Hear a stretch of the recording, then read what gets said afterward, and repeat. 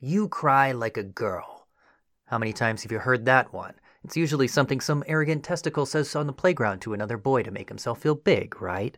But did you know that there was a time and a place when they would have taken that as a compliment, or at least some would have? The Gala of ancient Sumer wanted to cry like a girl. In fact, the assigned male Gala used a special dialect of the Sumerian language reserved solely for women to present as female when they sang lamentations in the temple. Are these Gala the world's oldest recorded transgender individuals in history? That's what we're talking about today on the History of Sex Short Shorts.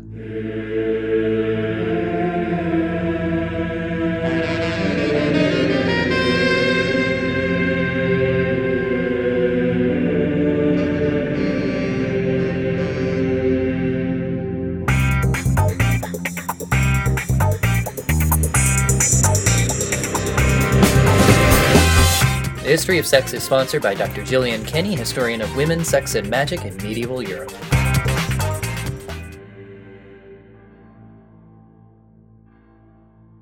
I want to thank our Patreon patron, Ivy Clark, for making this episode possible. Before we get started, I've got another great show to recommend for you. Gender Reveal is a podcast about what the heck gender is.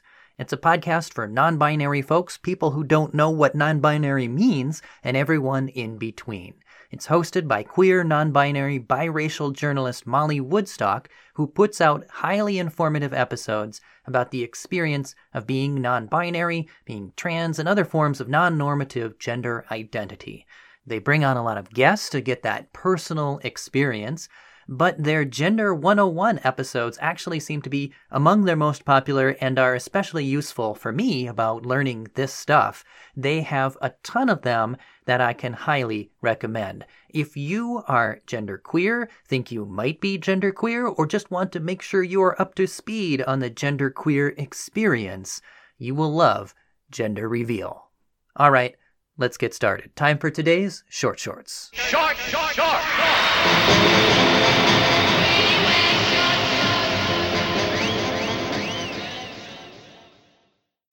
I don't know if most of you out there know the 1999 movie Boys Don't Cry. It didn't become one of those iconic movies everyone remembers, but I bet any trans people among you out there who lived through the 90s remember it because it was one of the few mainstream depictions of gender crossing at the time, which was sympathetic to the trans person and told from their point of view.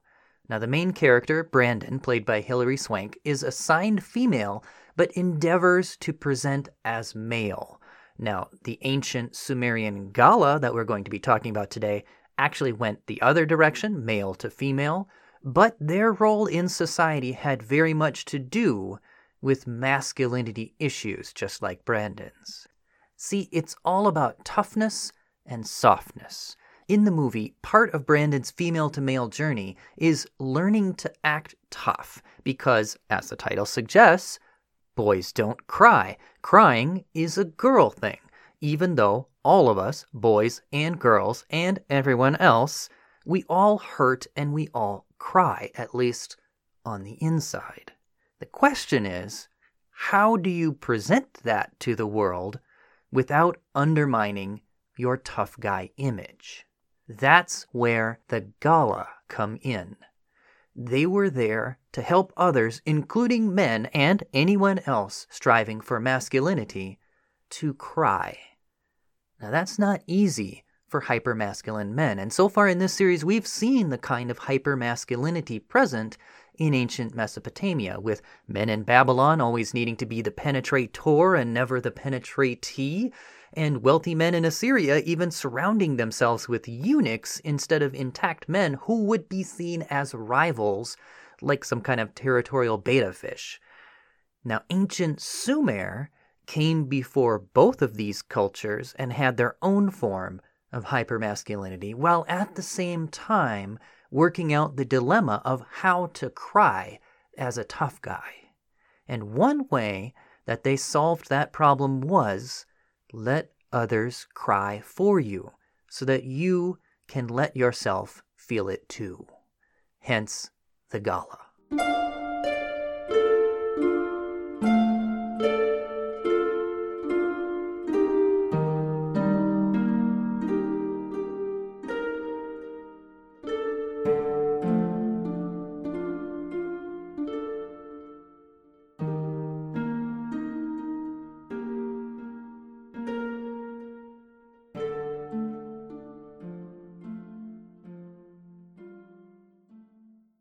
Now, to help understand the principle behind this, let me ask you a question. Have you ever seen one of those Middle Eastern-style funerals, perhaps in a period drama or something depicting it, where there are professional mourners that wail loudly over the body during the funeral procession? They're paid to cry. It is their job, so it might seem like a farce, but in actual fact, their weeping enables, perhaps you could even say empowers, the friends and relatives to express their own grief a little more readily. It's more than just a job. It's an empathic service that they are providing.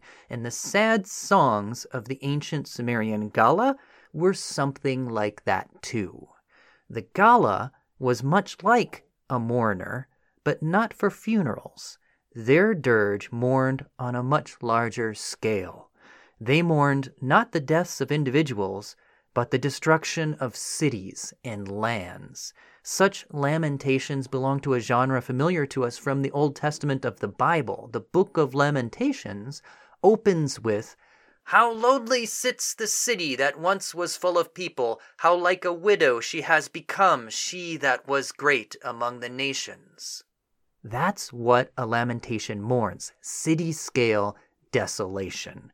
And it's hard to point to a popular equivalent today, but if you can imagine Amazing Grace but sung about 9/11, that should give you a pretty good idea of what a lamentation was like.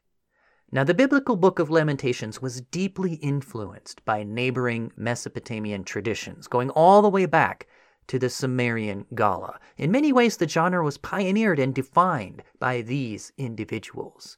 The Gala wailed and gnashed their teeth, beating drums and plucking stringed instruments, sometimes in choirs as large as 176 individuals, all bemoaning the desolation of nations. And this had a magical quality to it. The Gala were religious figures, and their lamentations had divine results. Their songs were directed at gods to turn away their wrath, perhaps on the theory that the deity would be moved to feel empathy and therefore relent. But by that very same token, the mournful notes of the Gala would also move their mortal audience to feel something.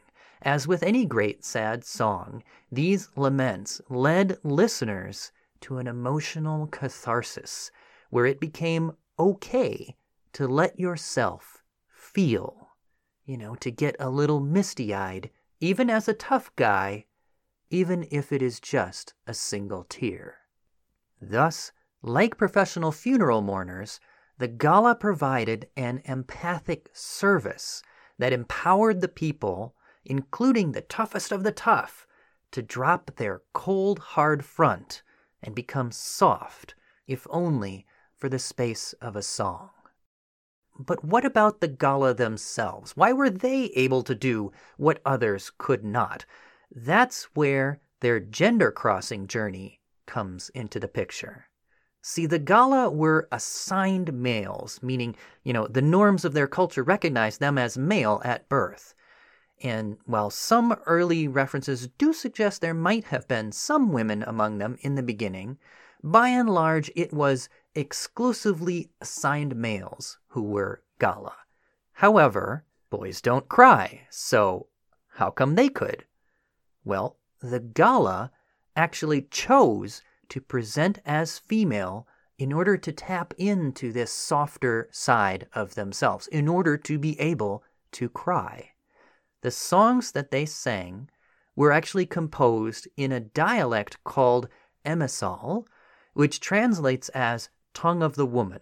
And this dialect was used exclusively by women, So using it was a statement about your gender identity.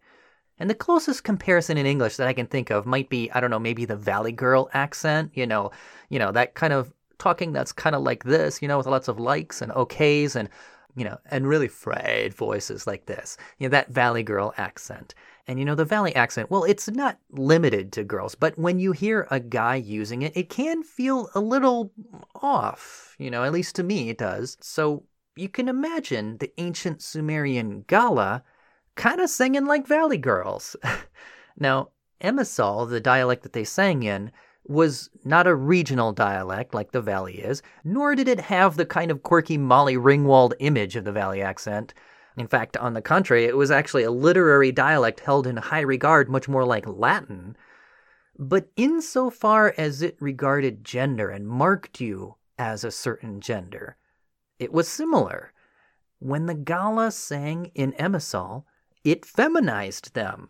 Whatever their anatomy might suggest about their gender, when they sang, they were women.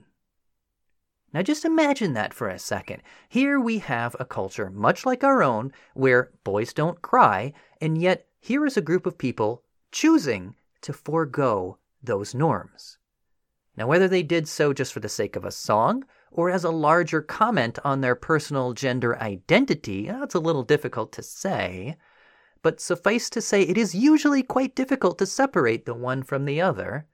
And in any case, even if some Gala were actually just straight up cisgender heterosexuals, not that they would have used that term, but you know what I mean, gender normative people for their time, regardless of whether gender normative people took on these roles, the Gala role would no doubt have attracted any people that were out there struggling to express a gender more feminine than they were supposed to be by society's standards, people who struggled against the norm.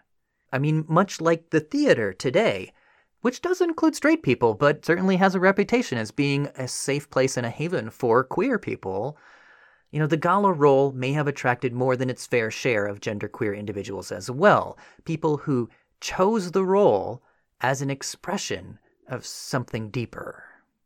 And nor was this choice without consequences, too, by the way. The Gala were actually mocked as engaging in passive sexual practices. Now, gender identity and sexuality are two separate things, but just as it is easily confused today, so it was then, and certainly many of them may well have engaged in alternative sexual practices.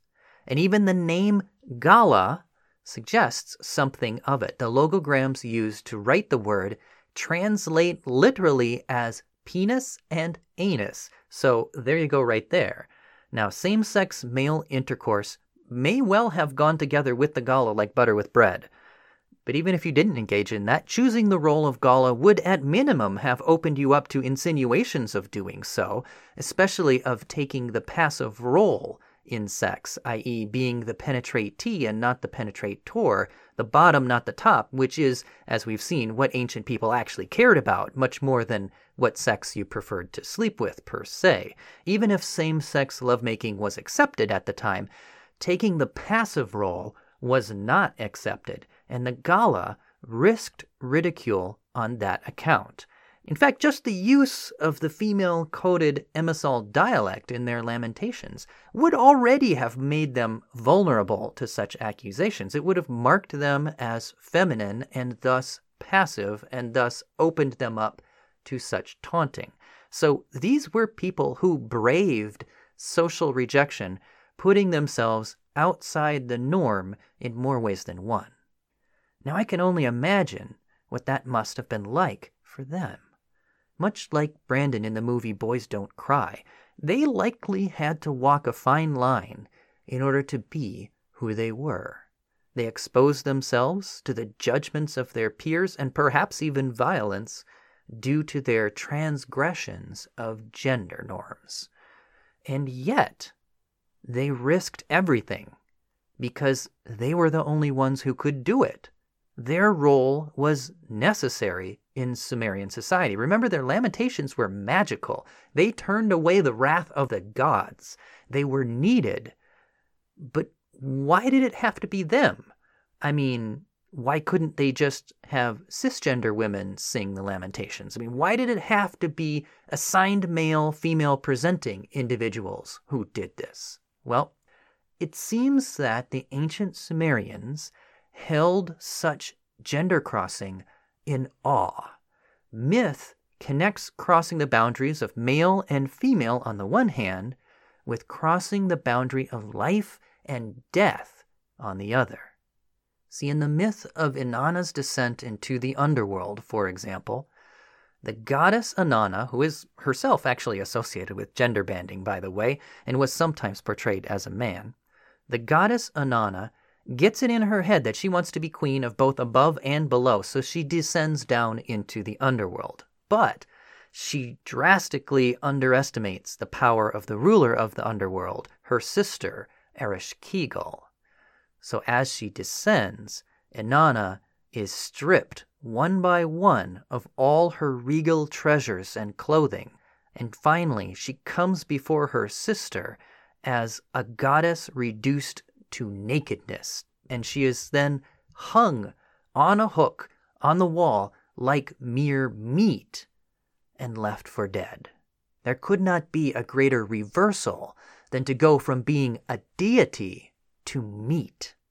That really expresses death, the finality of death.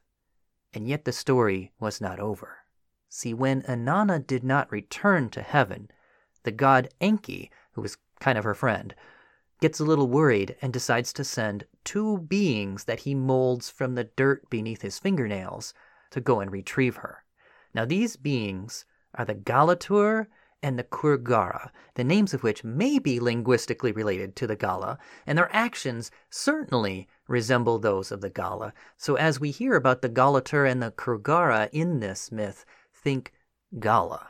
Now these beings travel to the underworld, and they find Ereshkigal, Inanna's sister, the one who stripped her and hung her naked like a lifeless piece of meat. They find Ereshkigal wallowing in the pangs of childbirth.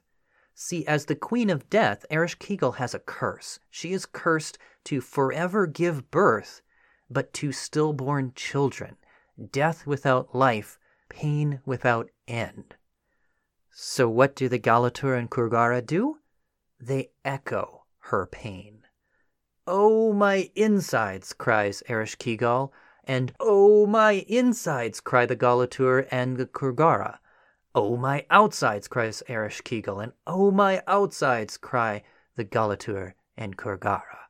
And when Ereshkigal hears them joining in her pain, empathizing with her, with the queen of death of all people, she is so moved that she relents her wrath and allows them to take Inanna back up to heaven to live again. Now this myth strikingly resembles the role of the Gala. Two beings, born not of man and woman but molded from the dirt under a god's fingernail and thus potentially genderless, wail and gnash their teeth in chorus in order to turn away the wrath of a deity. They sing a dirge of pain, much like a lamentation, and in so doing, cause even the coldest, the hardest, the toughest, death itself, to feel. Boys don't cry, and neither does death. But their song is so moving that they accomplish the impossible. They bring the dead back to life. That is the real power of the Gala's lamentation. And it could not be just cisgender women who did it. See, transgressing the iron-fast law of life and death requires someone who understands transgression, the gender-crossing Gala. These heroes of life and death saved Sumer. Their songs turned away the wrath of the gods. When danger lurked, they were necessary. When destruction threatened, they were needed. They were instrumental to the prosperity of the city and the people. That's how the Sumerians saw it.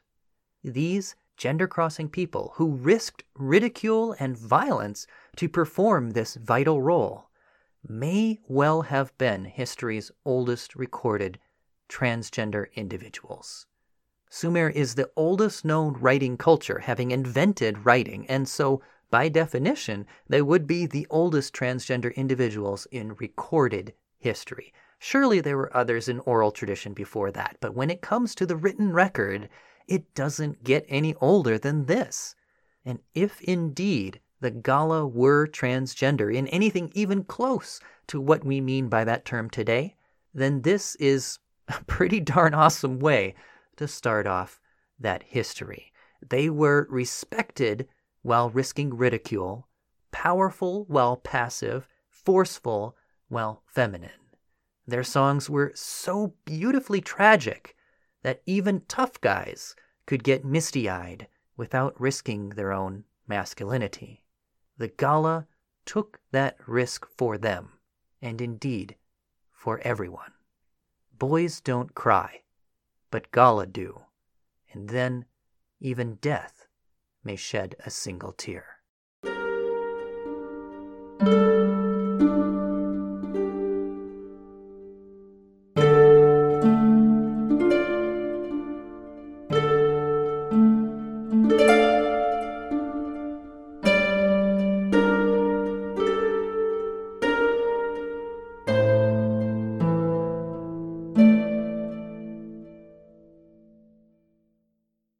Well, I hope you learned something today, folks. I certainly did. By the way, I mentioned at the start of this Mesopotamia series that I wanted to talk about what I call business nuns. Well, I guess I got a little carried away with all of the other fascinating research that I turned up, and I didn't quite make it to that, but I will not fail you, folks. And so, crazy as it may sound, today is yet another double episode. In tandem with this one, you will find in your queue a second release. This one is the episode that we did on the Knotted 2 from my other show, Dead Ideas, so you can check out that one to find out about this fascinating thing that I like to call business nuns. Here's the teaser. We have found tons and tons of clay tablet receipts for sales of land and buildings and things like that, and a ridiculously high proportion of them name a kind of female religious personnel called a Naditu. Now, were these cloistered women living outside the patriarchal system actually the business tycoons of ancient Sumer? For the answer to that, check out that other episode from Dead Ideas right here on your History of Sex feed. Now, as for this show, The History of Sex, we will be back again next week with something appropriate for the new year. We are entering the 20s again. Hey!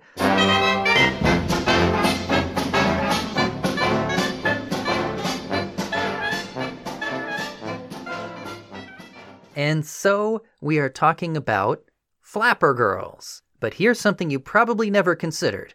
Why was the Nazis' worst nightmare the flapper girl? Check out next week's episode for that. Folks, if you like what we're doing here, you can support the show by subscribing, rating, and reviewing, or supporting us on Patreon. $5 a month gets you a portrait in the time period and culture of your choosing. I will draw you as a gender-bending, drum-thrumming Gala singing a dirge to defy death, or as a hard-as-nails tough guy shedding a single tear. Whatever you want, I will make you look awesome, I promise. Just support us on Patreon at www.patreon.com/BT Newberg. That is patreon.com/BTNEWBERG. That's it for today, folks. I'm BT Newberg, and this is the History of Sex.